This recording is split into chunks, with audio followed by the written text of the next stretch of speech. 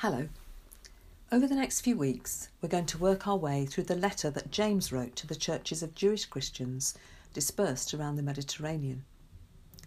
It's an interesting letter, not least because of the controversy surrounding it. It's a bit like Marmite, you either love or hate it. Well, hate is perhaps a bit strong, but it's not everyone's favourite book by any means. I often wonder if that's more to do with its content than anything else. You see, James doesn't pull any punches. He's not great on eloquent, structured writing. Jesus doesn't get much of a mention, and he even at times appears to contradict Paul, possibly even on purpose. Of course, for some, all these things are really positive, especially for those who struggle with some of Paul's writing simply because it is very eloquent and maybe even too complicated to understand sometimes. This letter, though, has, however, found persistently its way into the hearts and minds of men and women down through the ages as one not to be written off, but to be considered carefully and put into practice. James is a very practical person. I wonder if that's why he seems to have a scattergun approach with some of his thinking. A bit is written here, and then he goes on to something else, and later he returns to his first thought. The words are not always very logical as you read them. And another important thing to notice about James is that he's very fond of the verb do, which is great because it means that his letter is actually quite easy to understand, but it's also one of the hardest to undertake. He's very good with vivid illustrations and pictures to help us think through his practical and realistic notion that we are to be doers of the word and not hearers only. So who is he? James was the half-brother of Jesus. An advantage, you might think. Well, no, not really, because one of the first things we hear about Jesus' brothers is that they did not believe in him. John writes that in chapter 7, verse 5 of his Gospel. However, by the time we reach the Ascension, all those brothers, they are listed, along with Mary and the disciples, as constantly being in prayer and worship where they were staying in Jerusalem. So what brings this change, especially for James? Well, Paul answers that for us in 1 Corinthians 15. He says, "For what I received I passed on to you as of first importance, that Christ died for our sins according to the Scriptures, that he was buried, that he was raised on the third day according to the Scriptures, and that he appeared to Cephas and then to the 12. After that he appeared to more than 500 of the brothers and sisters at the same time, most of whom are still living, though some have fallen asleep. Then he appeared to James, then to all the apostles, and last of all he appeared to me also, as to one abnormally born." So not long after this, James became one of the leaders in Jerusalem, and so we can see that whilst Jesus may not get much of a mention in the letter by name, it is actually born from a life steeped in listening to what he had to say. It is soaked in the words and wisdom of James' older brother, as Sam Albury says in his commentary. And our passage today is a classic example of this. It comes after the briefest of greetings and after James' opening section on trial and temptations. Let's just pause for a minute. Trials and temptations? Over these last few months, we've all faced many trials and temptations of all sorts. Life has not been easy, and for many remains so. How then does it feel to hear James say in verses 2 and 3, "Consider it pure joy, my brothers and sisters, whenever you face trials of many kinds, because you know that the testing of your faith produces perseverance"? This is his very first do. He's not telling us how to feel about the troubles, but how to think about them. And if we adopt his way of thinking about this tough stuff, whatever it is for you or for me, then we stand a chance of growing and deepening our faith. Had you ever thought that going through these things is an opportunity to cling on to the promises of God more tightly? I'm reminded of someone who once said to me, "God is not after just a little change in your life. He wants a big one. Don't be smug, be humble. We all have to grow up and move on in our Christian lives."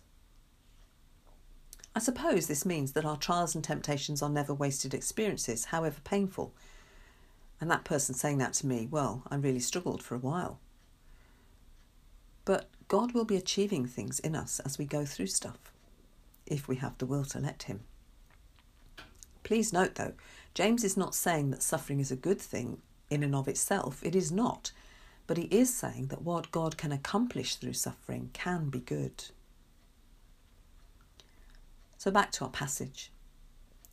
Do you ever wonder how God can be good to us all the time? James reminds us here as we read from verse 17. First of all, it's because he is powerful, the Creator God who takes an interest even in us, you and me. Secondly, he is dependable.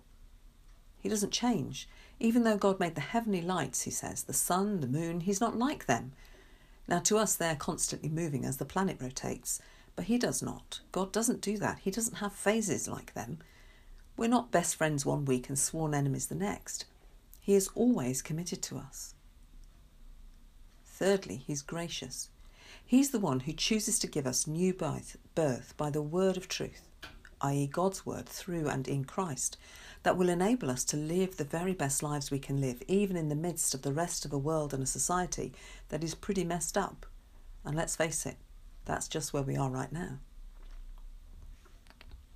So having said all of that, James then goes on to share something of how to do this, how to live well and be authentic Christian believers in such a world.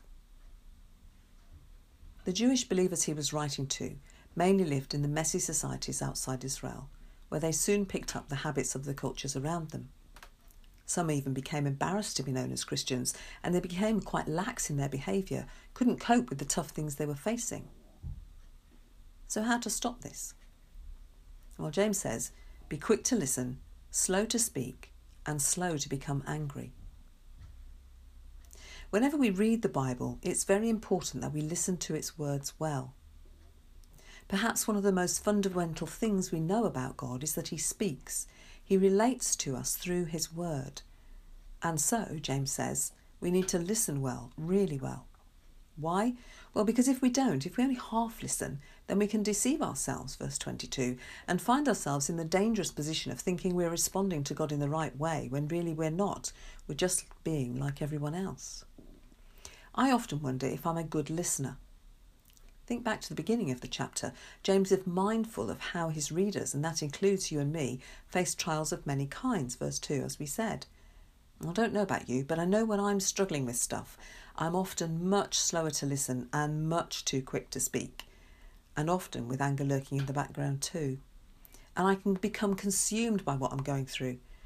It's all I can think about, talk about, even seethe about. And in these times, I'm much less likely to really listen to others who might be trying to help me, or even to scripture, as my experiences drown out everything else. I don't think God is very happy with me when I'm like that. James suggests, verse 20, human anger does not produce the righteousness that God desires. He says I need to change my behaviour. I need to really listen in order to protect my heart and mind and begin to live again a life that pleases God. So listening involves much more than just my ears. And James doesn't stop there. Don't just listen to the word, do what it says. If we're listening with our heart and mind as well as our ears, then the way we respond to the situations we find ourselves in will be different to the rest of society. Verse 25, but whoever looks intently into the perfect law that gives freedom and continues in it, not forgetting what they have heard, but doing it, they will be blessed in what they do. Well, that's all very well, but what does it look like in reality? Well, first, I think it means studying the Bible, and not just on our own, but with others too. I can honestly say that I often learn things studying the Bible with others that I would probably not have done on my own, because they share things as they see them from their experience, as I do from mine. But then I can do what it says, verse 22. If we've listened, that's great, even vital. But if we only listen, then we are being as foolish as someone who doesn't listen at all. James says it's a bit like looking in a mirror. You do it to check out what might need some attention. What matters is not the look itself, but the action, the stuff we do as a result of what we see. Well, this speaks to me of obedience, of being not just a hearer of the word, but a doer too. Mirrors show us problems, things that need some attention before we go out perhaps. That's why we use them. None of us wants to go out with yesterday's dinner down our shirt. James suggests that having realised we might be embarrassed in public, we don't ignore that fact. Otherwise, why should we look in the mirror in the first place? The Bible is our mirror for being able to lead an authentic Christian life that we aspire to. Hebrews 4 tells us it is a double-edged sword, challenging, provoking and confronting. Aubrey says one thing the Bible does when we read it is to show you you.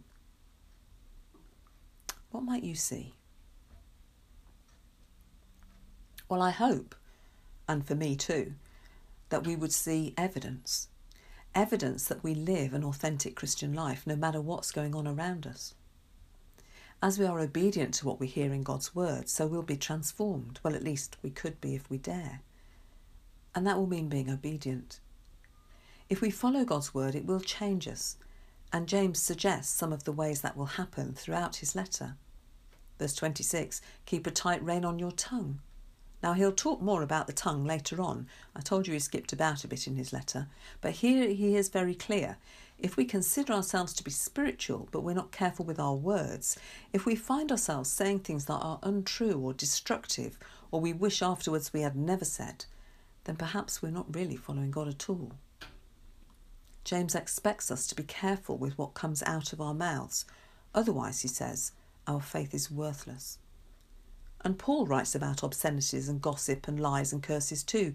He says that if these find a place in our speech, then perhaps not all is well between us and God.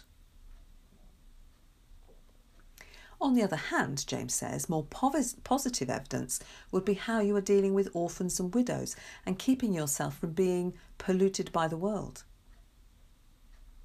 James would have known orphans and widows to be the most destitute and vulnerable people of his time. Who are those people in our day?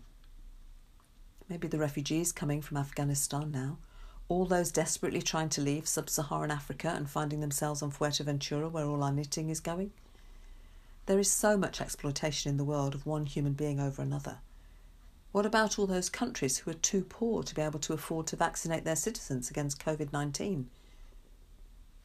Are we indifferent to all of this, or might we decide to see what we can do about it? This is beyond our personal piety. It's a huge issue, one that we'll look at a bit more next week. But it is where our world is at, right now. So I want to leave you with this thought. James says we need to listen, really listen with all that we are, not just so we can hear, but so we can do. Do whatever the right thing is at the right time. As we accept and obey God's word to us, we will find the way of freedom and blessing, and not just for ourselves, but for all those others that we will do things for too. For me, that's exciting and something I want to be part of. And over the next few weeks, as we look at James's letter, I wonder what things will strike you. What will you want to be part of? Let's journey together. Let's take a moment to pray. Heavenly Father, as we study this letter that James wrote, we pray that you will help us to use it like a mirror, to see what we need to pay attention to, so that glory might come to your name. Amen.